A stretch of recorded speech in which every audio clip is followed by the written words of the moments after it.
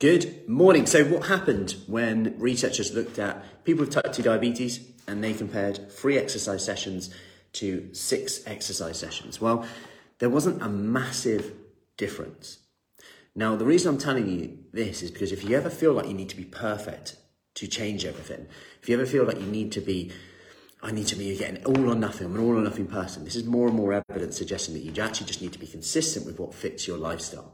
In all groups, whether someone was on a lower calorie diet or just following more of a calorie control plan, they improved their beta cell function, which is how we essentially secrete insulin to help control our blood sugar levels, and insulin sensitivity, so essentially how we respond to that insulin in the cell level to essentially let sugar in, was improved as well. And exercise 3 sessions a week improved significantly compared to just dieting alone, which you would probably guess anyway. We know that from the research anyway, but then they looked at 3 to 6.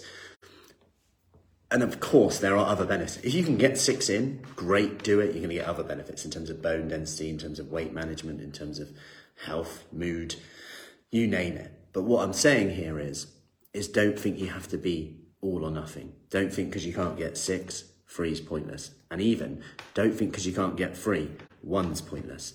Because 0 to 1 has the biggest benefit in terms of health, in terms of mental health, in terms of getting the ball rolling. Because it's always easier to go from 1 to 2 than it is from 0 to 1, 0 to 1, 0 to 1.